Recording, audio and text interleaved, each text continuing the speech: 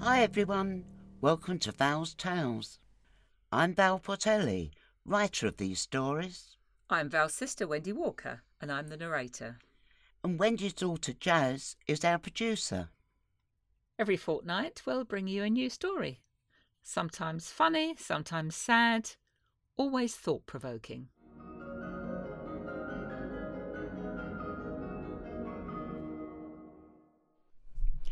Hello again. I've forgotten which one we've got to. We're on Season 2, Episode 4 now. Right.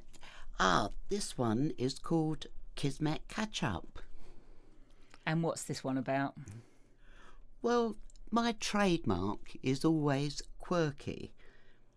This was actually a rather boring story, so I thought I'd give it a little twist.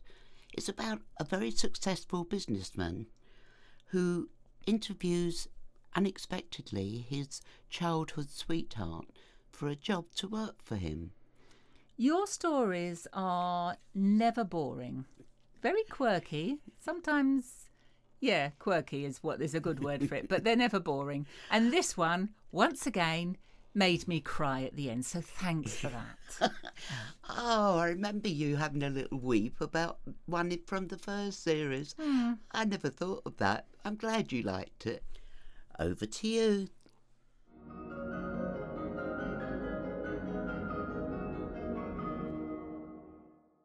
Kismet Catch Up. Look, I don't know how to tell you this, and I don't want to hurt you, so I'll just come out with it. You're a really sweet guy and will make someone very happy. It just won't be me. I wish you all the luck in the world, Greg. Take care of yourself. With that, she leaned over, gave me a kiss on the cheek, and was gone. It must have been over 20 years ago now, but I recognised her straight away, even if her job application was not under the name I'd known her by when we were teenagers. My private office had CCTV covering every part of the building. It was mainly for security rather than to snoop on my employees, but I did use it occasionally for other purposes. Penny, who was carrying out the interview, had been with me nearly 2 years and was shaping up well. I was thinking of promoting her, but one or two rumblings on the office gossip grapevine had encouraged me to see for myself and make up my own mind when she thought she was being unobserved. As soon as I recognised Jay sitting here, all other thoughts went straight out of the window. Her naturally blonde hair was a shade or two darker than I remembered, but still had that soft, silky look that made me want to run my fingers through it and caveman-like pull her close. She'd put on a bit of weight, not too much, just enough to round out her curves, which suited her, as I'd always thought she needed a bit of fattening up. With a start, I pulled myself together. I was 40 years old, the owner of a multi-million-pound business, a self-made man who people relied on, not some lusty youth who couldn't control his hormones. She was still beautiful, though. Not in the traditional way, slightly too tall, a larger nose which, if it had been pert, would have given her a doll-like appearance, and a skin colour which looked as if she'd spent too long in the sun and would be turning any day from rosy red to a healthy tan. The interview was over, and as she stood up to shake hands with Penny, she was facing right into the camera. Oh, those gorgeous blue eyes just seemed to be staring straight at me as if she knew she was being observed. I was the one to look away first, and then the door closed behind her and she was gone. The gentle trilling of my desk phone brought me out of my reverie and I leaned across to answer it. "I thought you might like to know, boss," my secretary said. "The interviews have been completed. From more than 100 applicants, we've shortlisted 6 with 2 reserves. I'm sending over their CVs, but how do you want to play it from here? Do you want to see them individually on separate days, or get it all over with in one go? Your diary says you got some space on Thursday or Tuesday next week. Apart from that, you looked pretty booked up until well into next month." "Thanks, Pam," I replied. "Let me have a think and I'll get back to you once I've read up about them. You get off now and I'll let you know tomorrow. Good night." "Good night, and don't stay too late. You need sleep as much as us lesser mortals." Cheeky mare.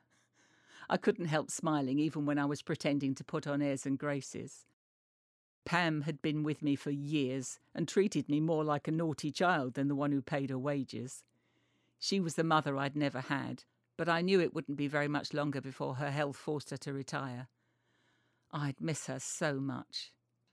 So that was my life. Unmarried, rich, successful, but without that special lady to share my bed. Why was it the women I loved the most were all like elderly family relatives? Except Jay, of course, but that was a whole different ballgame. Was she on the short list? If she was, should I let my loins dictate a business decision? If she wasn't, would I be tempting fate by giving instructions for her to be included in the finalisation process? Would she even remember me? She'd rejected me once, so perhaps she wouldn't feel comfortable working for me. My mind drifted back to the early days. Her father had been a somebody in our small town, and when his wife fell ill and couldn't have any more children, nothing was too good for Jay. Despite that, she never appeared spoilt, but perhaps that was the reason for her rebellion to escape his suffocating love. Was I only making excuses for her leaving home rather than wanting to stay with me? At that time, I didn't have a lot to offer. The illegitimate son of an alcoholic mother who serviced any man who needed it as long as it provided enough to buy a next bottle of booze. My education suffered as I hustled to earn enough money to put some food in our stomachs. But my senior school tutor insisted I had a brilliant brain if only I could pursue an education. When Mum died, I remembered my teacher's words and went to night school, took online courses and committed myself to repaying the confidence shown in me. She was right. The more I learnt, the more I hungered, and from one small start-up business, my empire grew. I'd wasted enough time reminiscing, so with a sigh, I opened my emails to browse the submissions from the candidates. Something I'd discovered was we can be inadvertently influenced by a nationality or strange-sounding name, so I'd implemented the strategy that anything I saw was initially received without any form of identification. I would love to work for you because I admire the way you have become so rich and famous. Yuck, first off the list. As I worked my way through the submissions, I conjured up a picture of the applicants. Would they get me and what I stood for? An hour later, I'd put the 8 people, including the reserves, onto 3 lists: rejected, possible, and one favourite who stood out from the rest. You have achieved so much, but I believe you have plenty more to offer and would like to be the one supporting you as you reach for the impossible. I was always told I approach any problems both feet first, so I've probably scuppered my chances, but thank you for even considering me. Take care of yourself. Trusting my instincts had stood me in good stead in the business world, I immediately sent off a message for Pam to see the following morning. Book applicant number 16 in for Thursday morning and let me have her CV. I assume it is a her, and yes, I do mean please. I smiled as I pressed send, knowing Pam would have been ready to storm in with a lecture about manners, and I had beaten her to it. Somehow I had the feeling applicant number 16 came from the same mould. Thursday morning arrived and I felt as nervous as a schoolboy. I was the boss, so it should have been Jay who was apprehensive. Yes, unwittingly, I had picked my childhood sweetheart as my prospective new assistant. She didn't seem at all surprised as she was shown into my office, and I indicated she should take a seat on the other side of my desk. You're looking well, Greg. Sorry, I should probably be calling you Mr. Ramson if you might be my future boss. How are you? Oh, heck, may I start again? Good morning, Mr. Ramson. Thank you for seeing me. You haven't changed, Jay. Probably as well if I point out I wasn't influenced in any way, as all the applications I read were in anonymous format. Anyway, that wasn't the name I knew you by.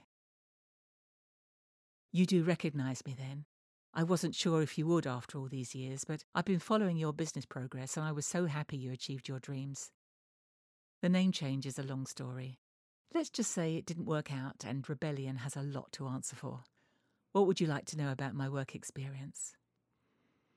Trust you to get straight to the point, I smiled as I manoeuvred my wheelchair round to her side of the desk.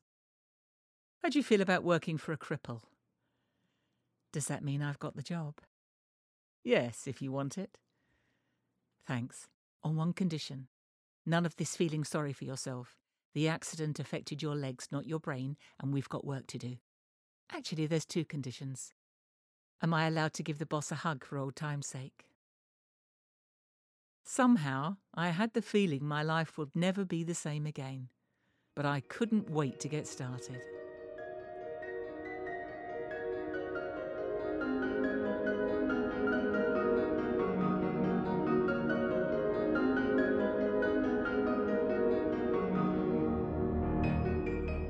Thanks for listening. If you're enjoying these stories, please subscribe on Apple Podcasts, Google Podcasts, Amazon Music, Podbean, or our YouTube channel. You can also follow Val's Tales on social media. Details coming up.